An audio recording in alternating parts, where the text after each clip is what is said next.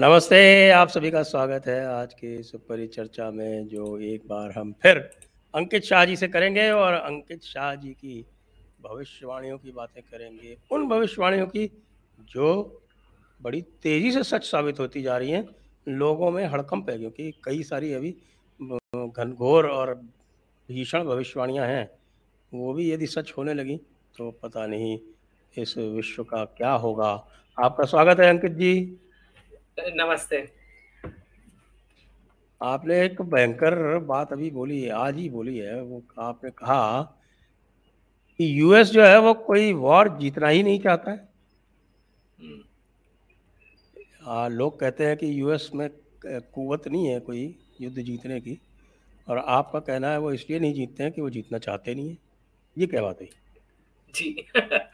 तो ये पूरा जो हम समझते हैं कि वेस्ट का एक मिलिट्री इंडस्ट्रियल कॉम्प्लेक्स, जिसे हम बहुत सब अलग अलग वर्ड्स इस्तेमाल करते हैं।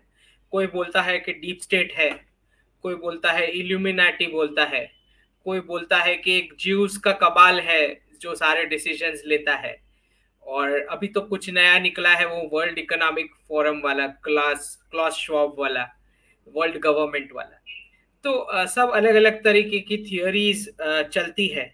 लेकिन एक बात जो फैक्ट्स सबको पता है कि एक भी युद्ध जो मतलब कंक्लूसिव हमने नहीं देखा, कि कंक्लूड हुआ हो या कंप्लीट हुआ हो, जिसमें आप बोल सकते हैं, वर्डिक्ट दे सकते हैं कि ये प्रिसाइज विन है, राइट। तो वियतनाम वॉर से ये चल रहा है। और उससे पहले जो हमने यूएस की इंटरनल पॉलिटिक्स में भी जो हमने देखा, कि सबसे पहला जो बताया जाता है कि इसका कैजुअलिटी जो था, वो उनके खुद के ही प्रेसिडेंट जो जेएफके, जो मोटरकेड में जा रहे थे और जैसे उनकी हत्या हुई।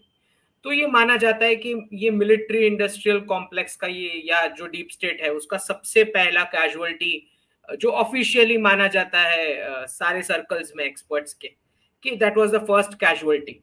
तो हम देखते हैं कि कैसे एक ऐसा सिंगल कंट्री रिजर्व करेंसी वाला फॉर्मूला, जहां पे वर्ल्ड को इस तरह से पोलराइज कर दिया गया कि मैन्युफैक्चरिंग और वो सब जो है वो ईस्ट में होगा, स्पेशली चाइना, और जो फाइनेंसिंग है और कंजम्पशन जो होना है वो वेस्ट में होगा।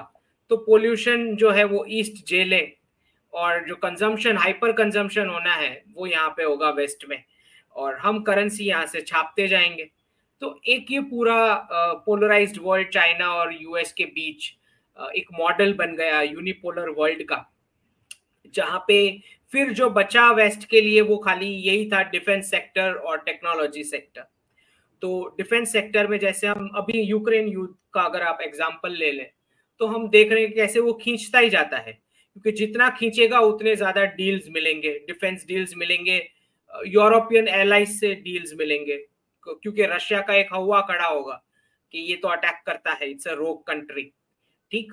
तो बिल्कुल वैसे हर जगह ऐसे पॉकेट्स खड़े कर दिए गए, हमने जो देखा है कि अगर यहाँ पे पीओके, जो हम पाकिस्तान ऑक्यूपाइड कश्मीर बोलते हैं, वहां हम ताइवान बोलते हैं, कि ताइवान और हांगकांग को कैसे एक नोडल एजेंसी बना दी गई कि फ्री ट्रेड के ट्रांजैक्शंस के लिए कम्युनिस्ट चाइना मेनलैंड के साथ, जहां पे ट्रांजैक्शंस रूट हो रहे हैं थ्रू ताइवान एंड हांगकांग, और एनरिच कर रहा था चाइनीज कम्युनिस्ट पार्टी वाला वो रेजिम, मेनलैंड वाला, जो अपना कम्युनिस्ट कैरेक्टर इंटैक्ट रख पा रहा था।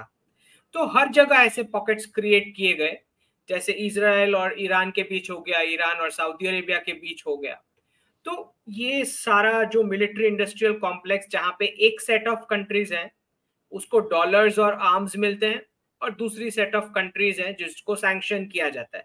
जो हेल्दी कंट्रीज है उसको एलाइज को बताया जाता है कि बाजू वाला तुम्हारा जो है वो रोग कंट्री है, उसको हम सैंक्शन करेंगे, जिसका ऑटोमेटिक मतलब होता है कि आपको फिर डॉलर के साथ कंटिन्यू करना पड़ेगा, डिस्पाइट द फैक्ट कि आप हेल्दी नेशन है, ठीक है। तो इस तरह से 50 इयर्स तक यही चला है पूरा पॉलिटिक्स, जहां पे हम ना वियतनाम वॉर में वो जीते हैं, ना अफगानिस्तान वॉर में जीते हैं, और ना ही यूक्रेन में जीतेंगे। और अगर ताइवान का आगे कॉन्फ्लिक्ट होता है ना, वहां पे कोई जीत मिलनी है इनको, या कुछ ऐसा एक्सट्रीम लेवल का पार्टिसिपेशन हमें देखने मिलेगा। तो इसी तरह से डिफेंस डील्स, क्योंकि वो सारे नेशंस जो रोक कंट्री के बाजू वाले हैं वहां से डील्स मिलेगी, और जो सप्लाईज हम कर रहे हैं, अगर यूक्रेन में सप्लाईज कर रहे हैं तो वो तो अमेरिकन टैक्स पेयर्स का पैसा ही उनकी जेब में जा रहा है, डिफेंस कंपनीज के, जहां से फिर नेक्स्ट इलेक्शन का फंडिंग होगा। तो ये बहुत ही मतलब ये कोई अब ढकी छुपी खबर नहीं है, ये सब जानते हैं कि ऐसे ही होता है। तो और जो उनके तथाकथित जिनको वो एलाइज कहते हैं, जो नेटो एलाइज हैं, उनकी ऐसी तैसी हो जाएगी। हाँ, तो वो तो अब तो वो रिपोर्ट में लिख रहे हैं कि Europeans are getting poorer, right. तो अब तो खुद लिख रहे हैं वो। तो ये तो बहुत ही सोचा समझा क्लियर पता चलता है। सिंपल सा, अगर आप किसी को भी पूछ लें कि अगर वॉर कॉन्फ्लिक्ट की स्क्रिप्ट अगर इस तरह से खींच रही है और जो एनर्जी प्रोड्यूसिंग कंट्री है उसको सैंक्शन किया जा रहा है, तो शायद आप चाह रहे थे कि एनर्जी कंज्यूमिंग कंट्रीज जो है वो वाली गवर्नमेंट्स गिर जाए और वो वाली गवर्नमेंट्स वीक हो। आप यही चाह रहे थे, इसका मतलब यही होता है, क्योंकि आपने तो अपने बूट्स ऑन ग्राउंड नहीं भेजे। ठीक। तो ये बहुत ही क्लियर है, ये इसी तरह से ऐसे ही डॉलराइजेशन का प्रोसेस चला था। और क्योंकि अब डी डॉलराइजेशन का प्रोसेस चल रहा है, तो ये जितने भी पॉकेट्स खड़े किए गए थे अब वो रिवर्स होंगे, जिसका मतलब है कि पीओके भी कंप्लीट होगा फेज्ड मैनर में। जो अभी हम देख रहे हैं कि जैसे चाइना में हेनरी ये जाके आए हैं किसिंजर, ठीक है, तो वहां पे भी लग रहा है कि फेज्ड मैनर में ताइवान भी कंप्लीट होगा, और यूक्रेन भी जब भी कंक्लूड होता है यूक्रेन, तो आप पाएंगे कि रशिया ने बहुत अच्छा खासा कैप्चर कर लिया पोर्शन। तो बिल्कुल सरप्राइज होने वाली बात नहीं है, क्योंकि अब ये पॉकेट्स की जरूरत नहीं, क्योंकि वो डॉलराइजेशन के लिए ये पॉकेट्स की जरूरत थी, अब ये पॉकेट्स की जरूरत नहीं है। तो ये जितने भी डॉलर वाले हॉटस्पॉट्स हैं ये सब अब रिवर्स होंगे। तो अगर इसराइल का कॉन्फ्लिक्ट हम देखेंगे डीन्यूक्लियराइजेशन ईरान के लिए, तो बिल्कुल सरप्राइज होने वाली बात नहीं है, क्योंकि वो हॉटस्पॉट भी रिवर्स होना है। तो ये पूरा एक जियोपॉलिटिकल, और फिर अगर आपको मैक्रो व्यू दूं, तो 2001 में जब ये टर्मिनोलॉजी आई थी ब्रिक्स, जिसको BRIC गोल्डमैन सैक्स लेके आया था 2001 में, तो हमें ये इस पर मैंने ट्वीट भी की है कि हमें तभी समझ जाना चाहिए था जब से वो इलीगल्स पॉपुलेशन का इनफ्लो वेस्ट की कंट्रीज में शुरू हुआ, चाहे वो यूरोपियन यूनियन हो या यूएस के साउथ में मैक्सिको से हो, कहीं से भी। जैसे ही वो इलीगल्स का अंदर एंट्री आना शुरू हुआ, तब भी हमें समझ जाना चाहिए था कि जो कोई भी ये डिसीजंस ले रहा है, डीप स्टेट बोलो, इल्यूमिनाटी बोलो, जो भी बोलो, वो ये चाह रहा है कि ग्लोबल पावर शिफ्ट हो जाए ईस्ट में। अच्छा, वो डिसीजन उनको ऐसा क्यों लिए होंगे? क्योंकि बहुत सादा सी बात है कि प्रॉफिट जो होता है, बिकॉज ये तो प्राइवेट सेक्टर है, प्राइवेट सेक्टर कंपनीज हैं जिसने वेस्ट को कॉन्कर किया है, ईस्ट को तो कुछ करने की जरूरत ही नहीं पड़ी, राइट। तो जो प्राइवेट सेक्टर होता है, कंपनीज जिसको प्रॉफिट में इंटरेस्ट है, तो profit is a factor of consumption. जब आपके बर्थ रेट्स क्लियर बता रहा है कि डाउन जा रहे हैं, तो उनको वही ज्योग्राफी में इंटरेस्ट होगा जहां से कंजम्पशन मिलता है। तो सीधी सी बात है कि 2001 से वहीं से एक फाइनेंशियल रीसेट प्लान के तहत ये पूरा वेव चल रहा है, जहां पे they are trying to shift the power to the east from the west. और बस उसी चेंजेस में हम ये देख रहे हैं, सारे जो ईस्ट की कंट्रीज अब वापस री इमर्ज कर रही है, चाहे वो रशिया हो, इंडिया हो, चाइना हो, क्योंकि जो पूरा ग्लोबल पोजिशनिंग है वो वापस वापस आ रहा है एशिया में। तो उसी का ये चेंजेस हम जो भी देख रहे हैं। अच्छा, और इसमें बड़ा सा जो तीनों कंट्रीज की अगर मैं बात करूं, रशिया, इंडिया, चाइना, तो आप जानते हैं कि तीनों के तीन कंट्रीज में बहुत ही पावरफुल लीडरशिप जो बताती है कि स्टेबिलिटी रहेगी ये कॉर्पोरेट सेक्टर को, वेस्टर्न कॉर्पोरेट सेक्टर को। जैसे अगर आप यही गवर्नमेंट की बात लें, तो रिफॉर्म्स की जिस तरह से इन्होंने शुरुआत की थी, अगर मैं कुछ डेट्स दे दूं, क्योंकि व्यूअर्स, क्योंकि बहुत सारे सोशल मीडिया में मैं देखता हूं इस प्रकार की कमेंट्स आती है कि मोदी जी कुछ नहीं कर रहे, क्या किया ये वो। तो व्यूअर्स को कुछ जानना जरूरी होता है कि किस प्रकार के चेंजेस चल रहे होते हैं। ऐसा नहीं है कि हर बार आपको ओपनली बता दिया जाए कि हाँ ये चल रहा है, राइट। क्योंकि पॉलिसी जो होता है वो जनरली पॉलिसी इंटेंट मासेस के लिए नहीं होता। तो अगर आपको डेट्स और इवेंट्स ही खाली बता दूं कुछ, तो 5 अगस्त 2015 जो लिंकेज शुरू किया गया आधार का with all the government employ systems, क्योंकि आप जानते हैं कि जो लास्ट एक पूरा लॉस्ट डिकेड जो हम बोलते हैं 2004 से 2014, जहां पे हमें इकोनॉमिक्स प्राइम मिनिस्टर मिले थे जो बिल्कुल ही मौन रहते थे, तो वो मनमोहन जी। लॉस्ट मनमोहन जी, तो उनके जो लॉस्ट डिकेड वाले कार्यकाल में अब लगता है कि क्योंकि सारी कंप्लेंट्स हम जानते ही हैं कि कैसे गवर्नमेंट एम्प्लॉइज वर्क करते थे, तो 5 अगस्त 2015 को सबसे पहला डिसीजन जो लिया गया, जो लिंकेज किया गया आधार का सारी गवर्नमेंट एम्प्लॉइज वाली सिस्टम्स के साथ, जहां पे हमने कुछ इंस्टीट्यूशंस में ये भी देखा कि कैसे बायोमेट्रिक का सिस्टम्स शुरू हुई, जहां पे उनकी अटेंडेंस रिकॉर्ड होना शुरू हुई। क्योंकि हम जानते थे कि 2014 से पहले जब हम कोई भी गवर्नमेंट ऑफिस में एंटर करते थे तो पता लगता था एक स्टाफ कहीं घूम रहा है, उसकी जगह कोई और बैठा है, और जहां उसने बैठना चाहिए वो सीट पे शट डाउन करके बैठे। तो ये जो एक पूरा चल रहा था उस पर सबसे पहला चेंज ये आया। उसके बाद हम 5 अगस्त 2016 जो appraisal and approval of proposals of cabinet committee on security, उसको डायगोनली सेपरेट किया गया फ्रॉम पब्लिक फंडेड स्कीम्स, क्योंकि हमने देखा कि किस प्रकार से जो एक रशिया का अलायंस था गांधी फैमिली के साथ, दर्शक ये जान ले कि रशिया का अलायंस इंडिया के साथ नहीं था, रशिया का अलायंस था गांधी फैमिली के साथ। तो जितनी भी डिफेंस डील्स होती थी उसमें हम जानते हैं कि किस प्रकार से किकबैक्स आते थे। मतलब इंडिया ने कुछ एक्सपेंसिव परचेज किया, रशियन कंपनी को वो ऑफर ऑर्डर जा रहा है, और वहां से फिर पैसा आ रहा है कांग्रेस पार्टी को, जो फिर इलेक्शन या जो भी जहां भी यूज होता है। तो एक पूरा एक जो करप्ट सिस्टम बन गया था। तो जो कैबिनेट कमेटी है हमारी ऑन सिक्योरिटी, उसने डायगोनली सेपरेट कर दिया कि डिफेंस वाले प्रपोजल्स अलग और ये जो है पब्लिक फंडेड स्कीम्स वाला वो अलग। फिर 5 अगस्त 2017 जो वेंकैया नायडू जी हैं वो हामिद अंसारी को रिप्लेस करते हैं एज अ वाइस प्रेसिडेंट। तो ये भी 5 अगस्त को होता है। और इसके आप जानते ही हैं कि जो जब हामिद अंसारी जी जब रिटायर हुए तो वो जो फंक्शन हुआ था उसमें कैसे जो कमेंट्स आई थी सारी, और जानते हैं किस प्रकार के एलिगेशंस लगे थे कि उन्होंने किस तरह से साबोटाज किए हमारे इंडियन एसेट्स को फॉरेन कंट्रीज में, और क्या क्या उनके ऊपर एलिगेशंस लगे। प्रधानमंत्री ने जिस तरह से उन पर कमेंट भी किया कि अब तो आप फ्री हो गए, आप जो चाहें कर सकते हैं क्योंकि अब कोई कॉन्स्टिट्यूशनल पोस्ट नहीं है, राइट। तो ये भी 5 अगस्त को हुआ है 2017 को, वेंकैया नायडू जी ने उनको रिप्लेस किया एज अ वाइस प्रेसिडेंट। ठीक। फिर आता है 5 अगस्त 2018 जहां पे अमित शाह जी जो है मुगल सराय को रीनेम करते हैं। अब क्योंकि हमारी पॉपुलेशन को समझ नहीं आती कि रीनेमिंग का क्या महत्व है, ये जानना बहुत जरूरी है कि रीनेमिंग जो है it's an ancient strategy of war, जहां पे पहला जनरेशन जो है वो अपनी आइडेंटिटी खो देता है, दूसरा जनरेशन जो है वो अपना प्राइड खो देता है उस आइडेंटिटी के साथ, और तीसरा जनरेशन आते आते वो पूरा एंटाई ओरिजिन हो जाता है, राइट। उतना पॉइजन हो जाता है माइंड में।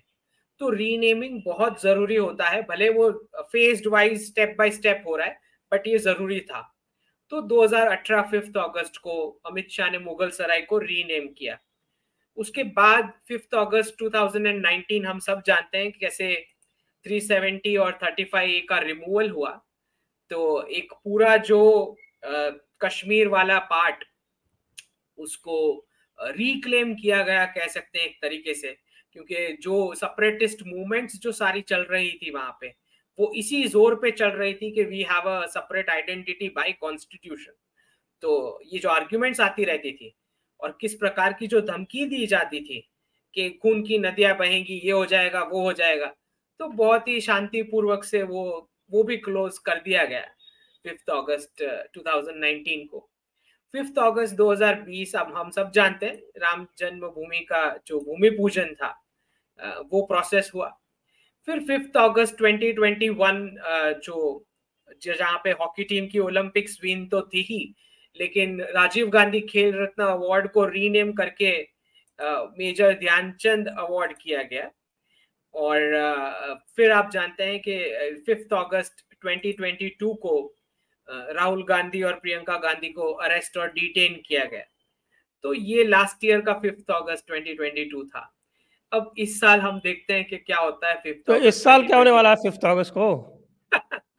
कुछ ना कुछ तो होना ही चाहिए। अच्छा, सीजेआई जो है हमारे सुप्रीम कोर्ट वाले, वो जो है उन्होंने लिस्टिंग दी है राहुल गांधी जी के केस की 4 अगस्त की हियरिंग के लिए।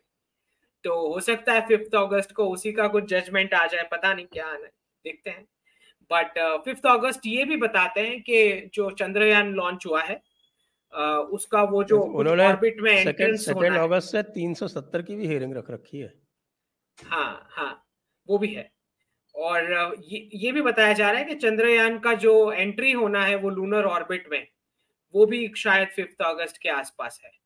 तो देखते हैं इस 5 अगस्त को क्या सरप्राइजेस मिलते हैं हमें। बट ये लास्ट ईयर 5 अगस्त 2022 एक बहुत ही इंपॉर्टेंट मूवमेंट हुई थी संजय जी।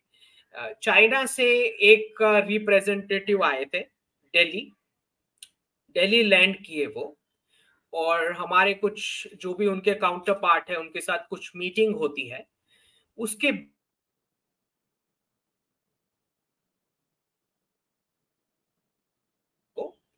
और एक सीपेक को एक्सपांशन वाली बात चलती है via Wakhan corridor. Wakhan corridor मतलब वो पीओके के बाहर वाली बात है, राइट। और उससे भी ज्यादा सरप्राइजिंग वाली डेट है 16 अगस्त 2022, जहां पे ये डिसीजन लिया जाता है कि सीपेक अथॉरिटी को क्लोज कर दिया जाए। ये 5 अगस्त वाली मीटिंग के बाद 16 अगस्त 2022 पाकिस्तान के अंदर जो सीपेक अथॉरिटी जो ऑफिशियल एंटिटी बनी है उसके क्लोजर का डिसीजन आता है। अब 16 अगस्त जो है वो भी बहुत इंपॉर्टेंट डेट है। वो इसलिए इंपॉर्टेंट डेट है क्योंकि एक जो हम जानते हैं कि 16 अगस्त को रशिया में भी मॉस्को गोल्ड स्टैंडर्ड की शुरुआत हुई। जो अब तक गोल्ड प्राइस का जो सेटिंग था वो एलबीएमए और वेस्टर्न एंटिटीज के द्वारा किया जाता था। तो वो भी 16 अगस्त को हुआ है। और ना सिर्फ ये, 16 अगस्त को रात को 12 बजने से पहले, मतलब डेट चेंज होती है 17 को, डेट चेंज होने से पहले जो पाकिस्तान आर्मी चीफ है उनको यूएई का मेडल मिलता है।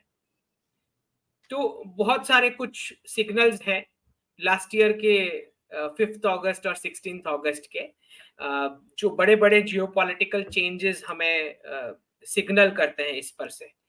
तो जो सीपेक अथॉरिटी है जो हम जानते हैं कि वो इस तरह से क्लोज कर दी गई वो वाली मीटिंग के बाद, और वाकान कॉरिडोर पर सीपेक अफगानिस्तान एक्सपांशन की चर्चा शुरू हुई, राइट।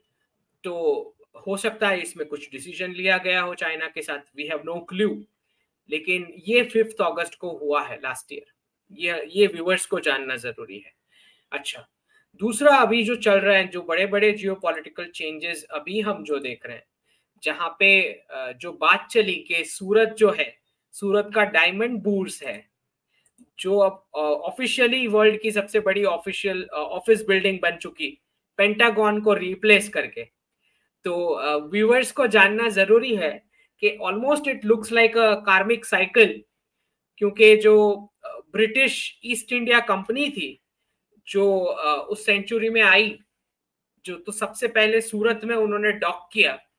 और ये हम मान सकते हैं starting point for pound as a single country reserve currency, क्योंकि इंडिया का जो पूरा ज्योग्राफिकल स्वॉथ था जो कब्जा करना था ब्रिटिशर्स ने, वो सबसे बड़ा एलिमेंट था from the entire colonies all over the world. तो pound as a single country reserve currency का Surat was the starting point जहां पे ईस्ट इंडिया कंपनी की स्थापना हुई। अब क्योंकि हम सिंगल कंट्री रिजर्व करेंसी के फॉर्मूला से बाहर निकल रहे हैं, वो प्रोसेस डी डॉलराइजेशन वाला शुरू हो चुका है, उसी के चलते हम देख रहे हैं कि जो चेंजेस आ रहे हैं सारी सिटीज में, जो बहुत सारे प्रेडिक्शंस मैंने हमारे जो ट्विटर हैंडल है उस पर डाला है, जहां पे अभी अभी न्यूज आई है बाईजूस जो है बैंगलोर की ऑफिस वेकेट कर रहे हैं, बिल्कुल वैसे न्यूयॉर्क के कमर्शियल स्पेसेस भी वेकेट हो रहे हैं, कैलिफोर्निया के भी हो रहे हैं, राइट। तो ये हमने प्रेडिक्ट किया था जो ट्विटर हैंडल पे, ये कि जैसे ही वहां पे जो फियाट डॉलर वाली सिटीज है, जैसे वहां के कमर्शियल स्पेसेस एम्प्टी हो रहे हैं, बिल्कुल वैसे यहाँ की जितने फियाट डॉलर वाली सिटीज हैं। तो जब मैं बोलता हूँ फियाट डॉलर वाली सिटीज, तो उसका मतलब होता है वो सारी सिटीज जो एनआरआई रेमिटेंसेस, एक्सपोर्ट वाले प्रोजेक्ट्स और आउटसोर्सिंग वाले प्रोजेक्ट्स की वजह से बूम की, जो एक आर्टिफिशियली क्रिएट की गई, which was not an organic growth. Why not an organic growth? क्योंकि वहां पे बहुत सारी एंडलेस फंडिंग जो फेडरल रिजर्व से की गई, जैसे हमारे स्टार्टअप इकोसिस्टम्स में अभी जो न्यूज आ रही है कि सारे स्टार्टअप्स पे अब क्वेश्चन मार्क लग रहा है उनकी वैल्यूएशंस पे, उसका रीजन भी यही है कि जो वहां से एंडलेस प्रिंटिंग है डॉलर्स का वो बंद हो रहा है, जिसका मतलब है कि जो एक फेडरल रिजर्व ने जो बदमाशी की थी कि हम कम इंटरेस्ट लोन पे ये सारी फंडिंग करेंगे, भले ही सारी एंटिटीज लॉस में चल रही हो, आप प्रोडक्ट्स बेचे बिलो द कॉस्ट, राइट। तो धीरे धीरे सारे जो ऑफलाइन ट्रेड वाले शॉप्स है वो बंद होते जाएंगे, इस तरह से हम सारी कंट्रीज में एंटरप्रेन्योरशिप ठप कर देंगे। तो ये जो एक बदमाशी वाला प्लान था वो बिखर चुका है क्योंकि डी डॉलराइजेशन प्रोसेस की वजह से। तो ये सारी सिटीज फियाट डॉलर वाली सिटीज, आज हम देख रहे हैं कि लंदन की भी वही हालत है। तो वो सारी फियाट डॉलर वाली सिटीज वर्ल्ड वाइड, इनको धक्का लगना है, ये डाइल्यूट होंगी, क्योंकि ये आर्टिफिशियली प्रॉप अप की गई थी।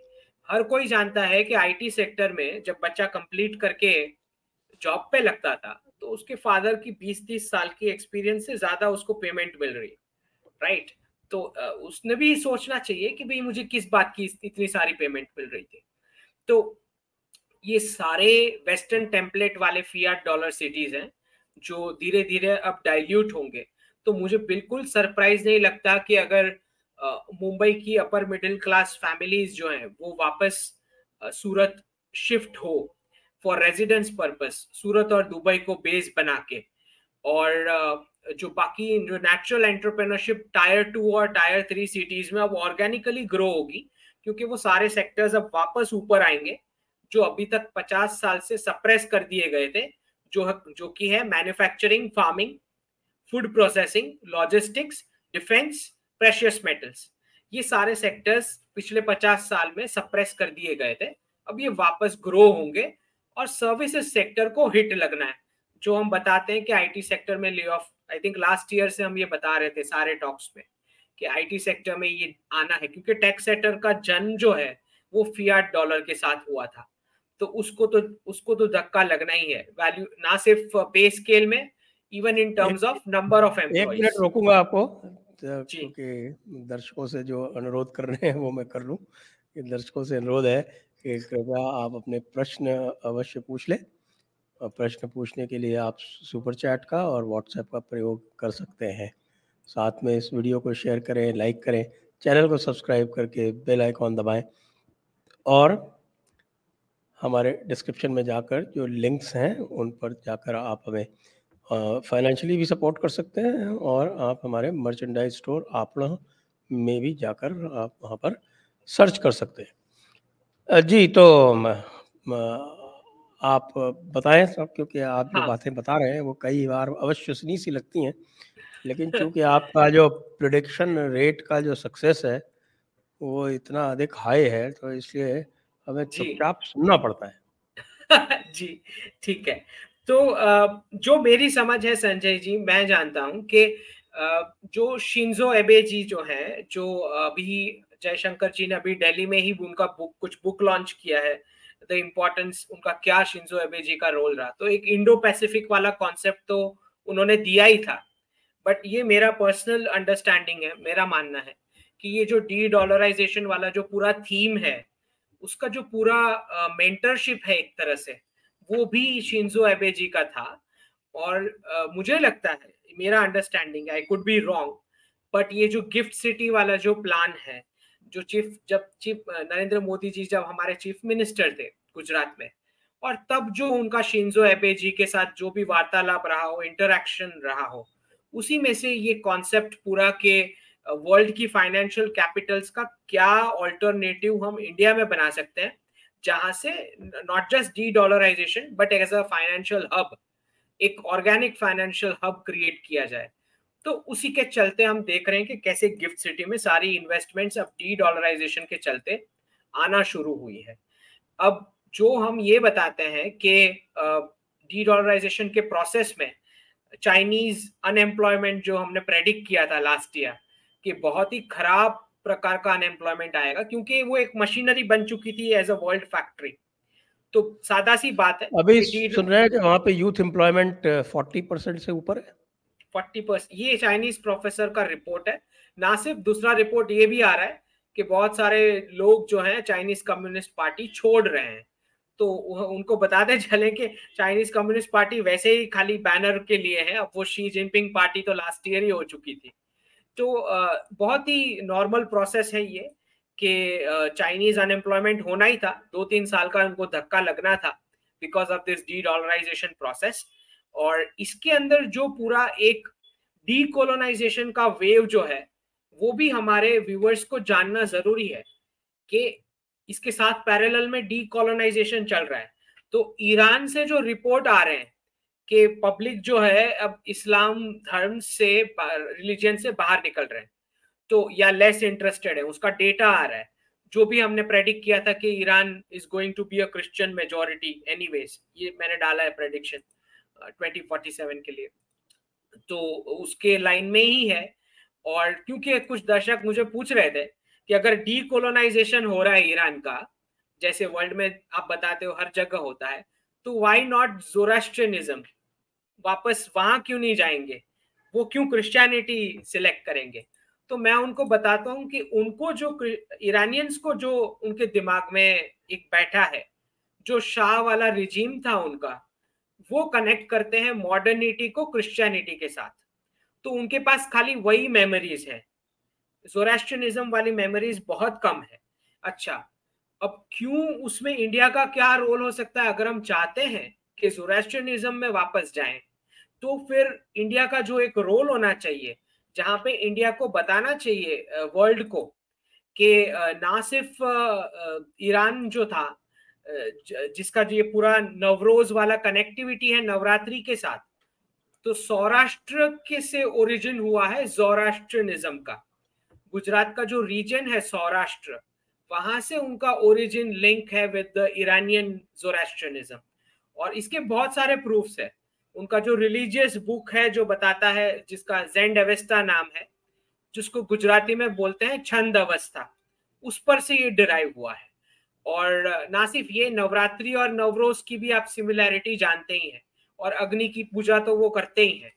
तो हमारा ये रोल है कि क्योंकि अगर हमने सौराष्ट्र को उस तरह से एक्टिवेट किया होता कि ईरान में इन्फ्लुएंस अभी भी रहता, और जो वो वर्ड है सौराष्ट्र, वो भी उस हिसाब से बना है, 100 राष्ट्र, क्योंकि वहां से 100+ किंगडम्स का गवर्नेंस होता था गुजरात के सौराष्ट्र से, उसी पर से उनका नाम सौराष्ट्र पड़ा है।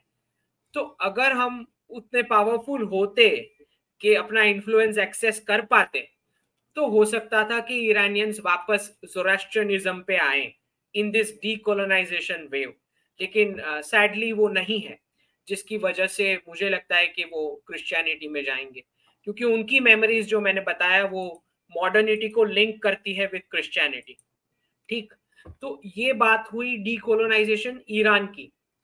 बिल्कुल वैसे, अच्छा, आप कहते हैं कि यूएई हिंदू बनेगा और सऊदी अरब जो है वो यहूदी जीविश बनेगा, मेजोरिटी, ऐसा क्यों? जीविश मेजोरिटी, जी जी, यही प्रेडिक्शन क्यों? है। हाँ, तो सऊदी अरेबिया जो है, जो जो हम समझते हैं कि धर्म, दो ही बेल्ट है वर्ल्ड में, एक है जम्मू बेल्ट और दूसरा है जेरूसलम बेल्ट, इसके अलावा कुछ नहीं है।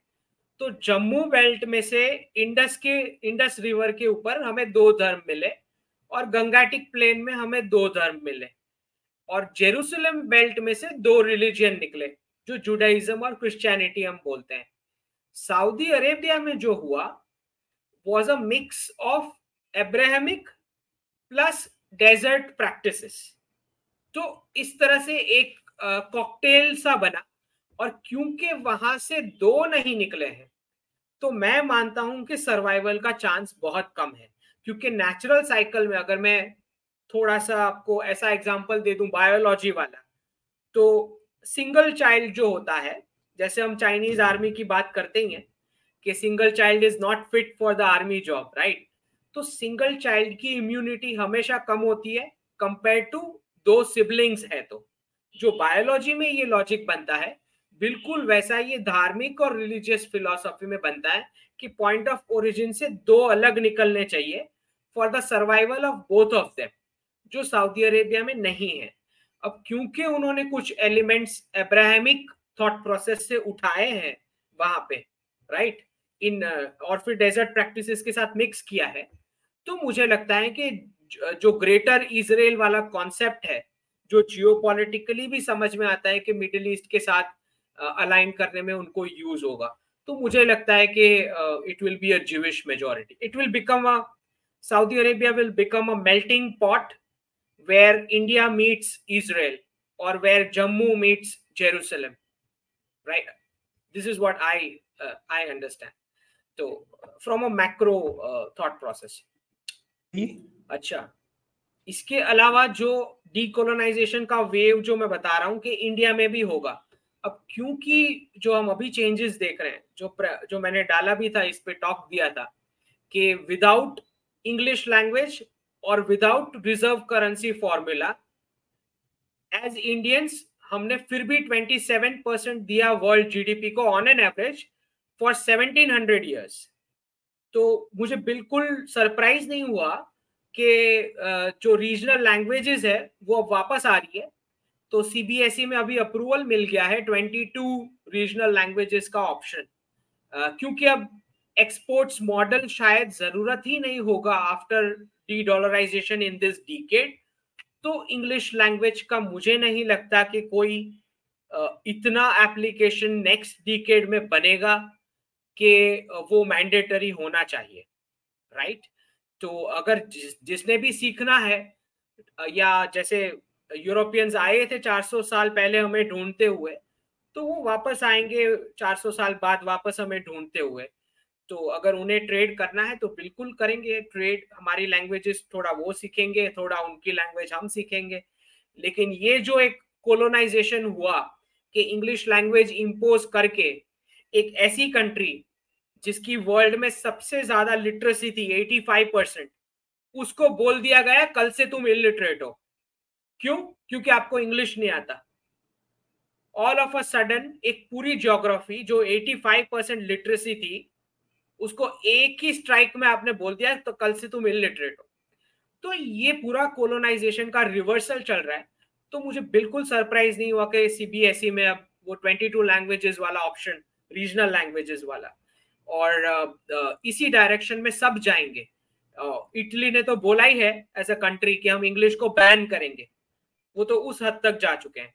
तो ये डी डॉलराइजेशन के प्रोसेस में ही ये डी कोलोनाइजेशन का वेव चल रहा है, जहां पे हर कंट्री में आप देखोगे चेंजेस आएंगे, ना सिर्फ इंडिया, राइट। तो और फिर हम देख रहे हैं कि जिस तरह से डॉलर को वेपनाइज किया गया, बिल्कुल उसी तरह से रशिया, इंडिया, चाइना भी एक तरह से जवाब दे रहे हैं। स्टार्ट तो हुआ है। चाइना ने मेटल्स जो हैं, जो चिप मैन्युफैक्चरिंग के लिए इंपॉर्टेंट थे, उसके एक्सपोर्ट पे बैन लगा दिया 2 मेटल्स पे।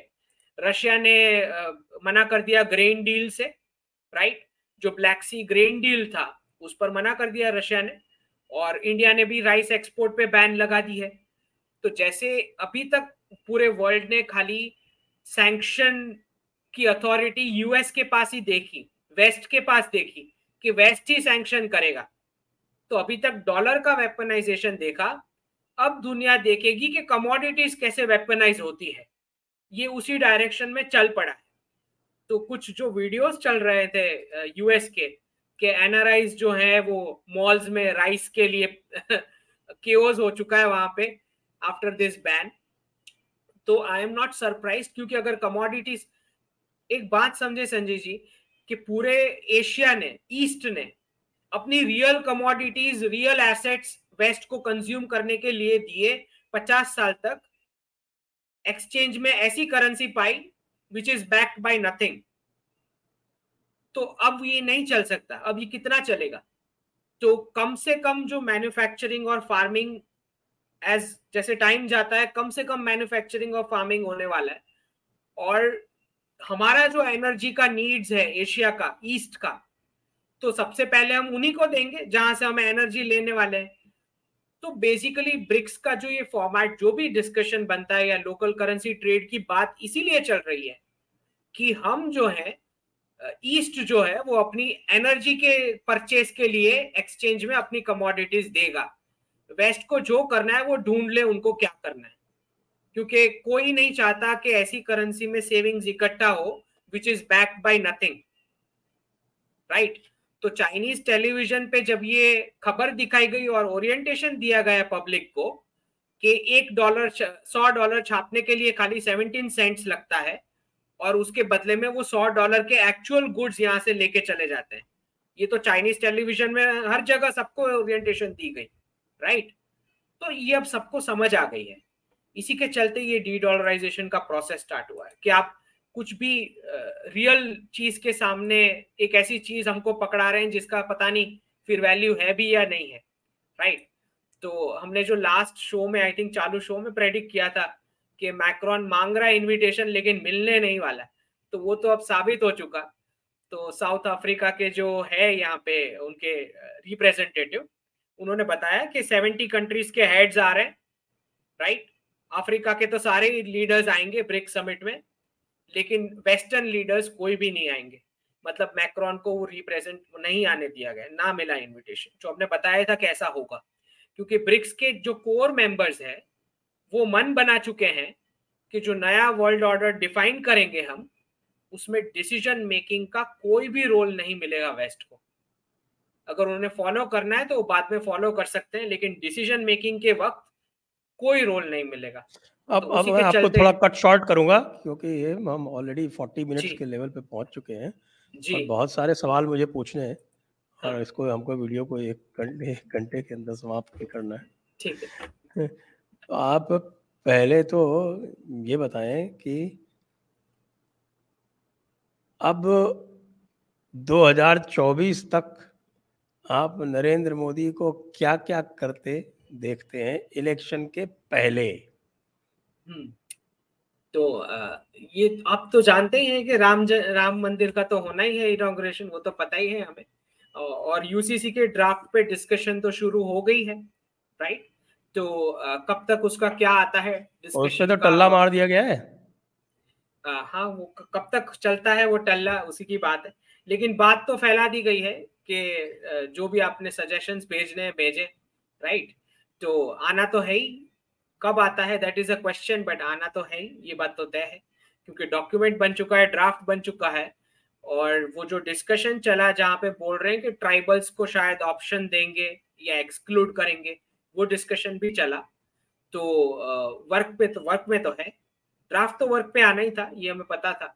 और दूसरा जो है, दूसरी बात होती है कि पीओके की, क्योंकि बहुत सारे क्वेश्चंस मुझे मिलते हैं कि ये होगा नहीं होगा। तो ये एक चीज तो मैं, मतलब I am no, I don't know what the plan is, what is the time, लेकिन इतना मैं बता दूं कि अगर मैं एज अ पॉलिटिशियन, अगर मैं खुद सोचता हूं, सपोज मैं किसी पॉलिटिशियन या लीडर, अगर आप प्राइम मिनिस्टर हैं या आप इलेक्शन में जाने वाले हैं, तो आप इलेक्शन के बाद पीओके क्यों करेंगे? ये मेरा काउंटर क्वेश्चन है, मतलब क्या मतलब है इलेक्शन के बाद?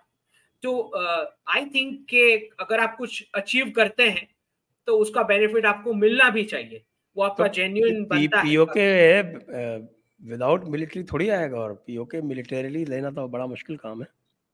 नहीं, आई डोंट थिंक सो मुश्किल है, क्योंकि पाकिस्तान की जो मुश्किल इसलिए है इकोनॉमी, कि मैंने कई मिलिट्री एक्सपर्ट से बात की है, उनके हिसाब से कि हिली टेरेन है, हिली टेरेन में अगर आप अटैक करते हैं तो आपको 1:9 आपको सुपीरियरिटी चाहिए in numbers and in weaponry. वो नहीं है, भारत तो वो इस तो समय मैक्सिमम 1:2 पे है। तो वो ऑफेंसिव कैपेबिलिटी हिल्स के लिए नहीं है। प्लेन्स में भी 1:3 की चाहिए। तो तो ये जो है ये मुझे बेसिक मिलिट्री टैक्टिक्स हैं। कैलकुलेशन, जी हाँ। जी। तो तो इसलिए ये मिलिटरीली पॉसिबल नहीं है। मिलिटरी पॉसिबल नहीं है, ये तो मैं नहीं मानूंगा, क्योंकि अगर वो कब्जा करके हाँ, अगर ये यूएई में, अब उनके पास उनकी सारी गाड़ियां ठप हो जाएं और राशन वैशन बंद हो जाए तो बात अलग है। नहीं, मैं ये बता रहा हूं कि अगर वो कब्जा करके कंट्रोल मेंटेन कर सकते हैं, तो अगर आप मुझे बताएंगे कि इंडियन आर्मी कब्जा करके मेंटेन नहीं कर सकती, I won't buy that argument, क्योंकि उन्होंने तो कब्जा करके अभी कंट्रोल में है ना, उनके पोजेशन में है। So if they are able to do it, I don't think Indian army के नॉट पॉसिबल वाली theory, I don't believe that. दूसरा, मैं जहां तक समझता हूं कि जो जियोपॉलिटिकल सिचुएशन है, उस हिसाब से जो पाकिस्तान की कैपेसिटी है कॉन्फ्लिक्ट को रेज करने की या एस्केलेट करने की या कंटिन्यू करने की, वो ज्यादा नहीं रहेगी। दूसरा जो है, सऊदी अरेबिया और यूएई वाला जो एक फैक्शन है, जो ना सिर्फ पाकिस्तान आर्मी आईएसआई, बट उनके क्लरिक्स जो है वो भी उनके पेरोल पे है, बहुत सारे, बहुत बड़ी मात्रा में, राइट। तो मुझे लगता है कि बिल्कुल एक जियोपॉलिटिकल प्रेशर भी आएगा पाकिस्तान पे। और जैसे इलॉन मस्क ने तो खाली अगर सिंबोलिज्म ही बता दें कि पीओके पे कैसे जो ज्योग्राफी वाला टैग है उन्होंने चेंज किया कि लोकेशन इंडिया दिखा रहे वहां पे, तो that is just a symbolism. लेकिन मैं बता रहा हूं कि पाकिस्तान के पास ऐसा कोई रीजन नहीं है why it should hold PoK. मतलब उनके अगर फ्यूचर की भी अगर आप बात करो, तो उसको कोई मतलब नहीं है उसको वो ज्योग्राफी होल्ड करके, anyways it is an illegal possession. तो मुझे लगता है कि ना सिर्फ मिलिटरीली बट जियोपॉलिटिकली भी इंटरनल पाकिस्तान से जो रिस्पॉन्स आना चाहिए जब भी ये चीज होता है, तो वो बहुत हद तक इंडिया हैंडल कर सकता है। पाकिस्तान का response after after we attack किया जो भी है, ठीक। तो मुझे लगता है कि it's in a very weak position at this point in time. और अगर जैसे मैं बता रहा हूँ कि 5 अगस्त 2022 जो चाइनीज लीडरशिप के जो रिप्रेजेंटेटिव आए थे, और उसके बाद सीपैक अथॉरिटी ऑफिशियली क्लोज कर दी गई वो एंटिटी, तो मुझे लगता है कि बहुत सारे मूव्स चल रहे हैं। और क्योंकि एक पूरा वेस्टर्न स्टेक लग चुका है अब इंडियन इकोनॉमी में, ना सिर्फ उतना, यूएई के कराची पोर्ट की डील चल रही है यूएई के साथ, उसके अलावा यूएई उनके एयरपोर्ट्स और बाकी के गवर्नमेंट एसेट्स पर भी बिड लगाना शुरू कर दिए हैं, क्योंकि उनको हेल्प की जरूरत है इकोनॉमिक। तो मुझे लगता है कि geopolitically it's the best time. और जब भी ये डिसाइड होता है, I don't think Indian forces is going to say this is not possible, right.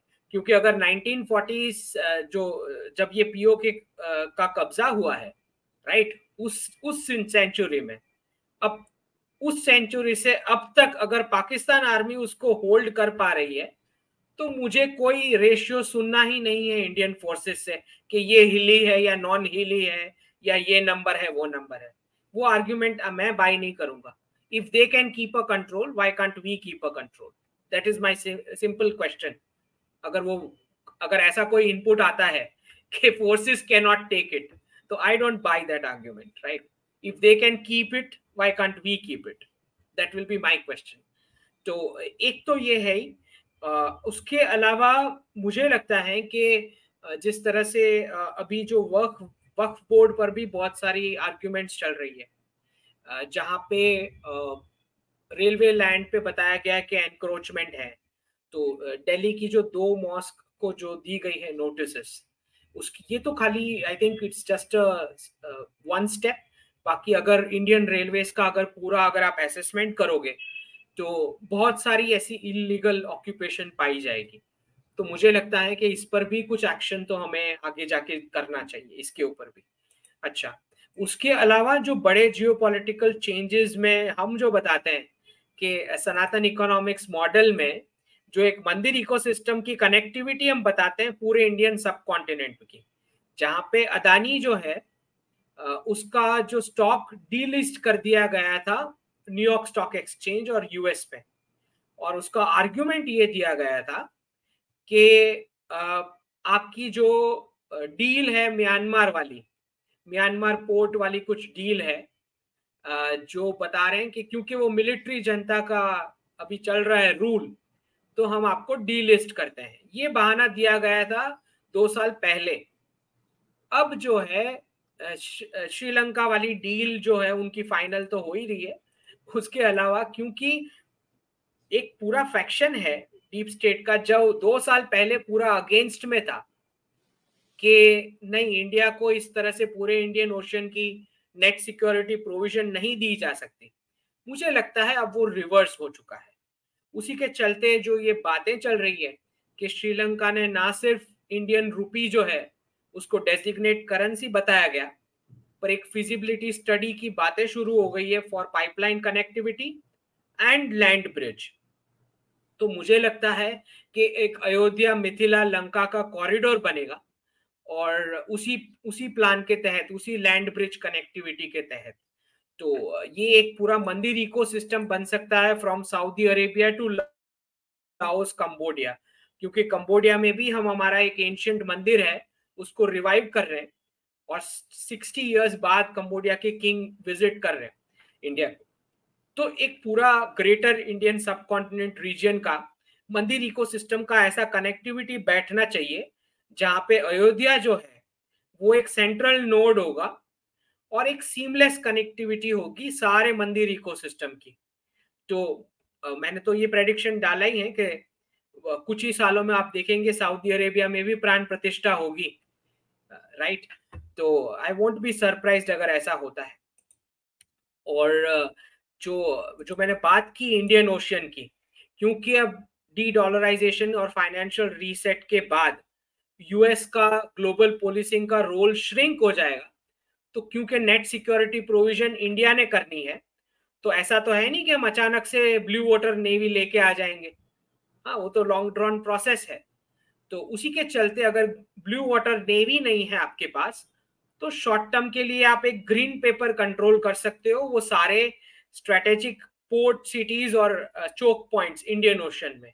उसी के चलते हम ये सारे अडानी और दूसरे प्रोजेक्ट्स देख रहे हैं हर जगह, क्योंकि वो जो हम जानते ही हैं कि क्या हुआ था कि जो हमारी पूरी एक 50% से ज्यादा जीडीपी इंडिया चाइना मिलके दे रहे थे, तो यूरोपियंस ने एक पॉलिसी डिवाइस की कि हम जो है कंट्रोल कर लेंगे सारी पोर्ट सिटीज और वाटर्स दोनों कंट्रीज की, और फिर ये दोनों कंट्रीज को सबड्यू करेंगे, यहां से रॉ मटेरियल्स यूरोप लेके जाएंगे, फिर 1000 टाइम्स प्रोड्यूस करके जो पूरा 50% जीडीपी हम दो कंट्री मिलके दे रहे थे वर्ल्ड को, वो नीचे आ गया 5%।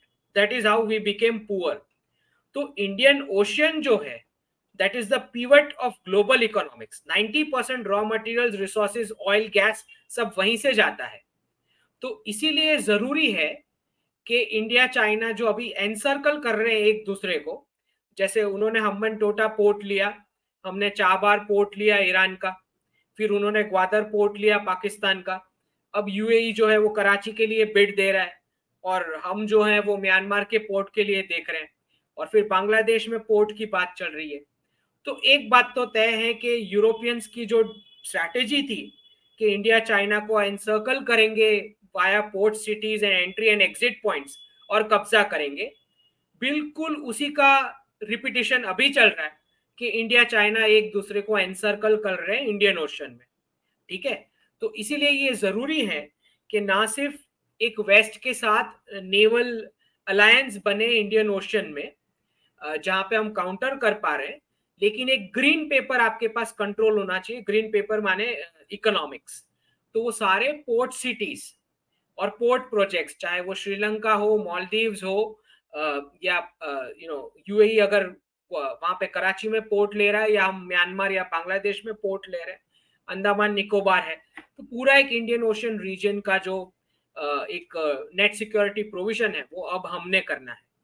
तो हम देख ही रहे हैं कि चाइना ने अब इंटरफियरेंस बहुत कम कर दी है श्रीलंका में, क्योंकि मैं जानता हूं कि अगर डी डॉलराइजेशन प्रोसेस आगे बढ़ना है तो रशिया इंडिया चाइना को डीमार्केट करना ही पड़ेगा कि this is my sphere of influence, आप यहाँ पे बिल्कुल इंटरफियर नहीं करेंगे, आपका जो स्फीयर ऑफ इन्फ्लुएंस है वो वाला पार्ट है, वहां हम इंटरफियर नहीं करेंगे। तो अल्टीमेटली तो ये डिस्कशन आना ही है कुछ ही सालों में। जी, तो आपकी अनुमति हो तो अब हम दर्शकों के प्रश्न ले लें। जी बिल्कुल।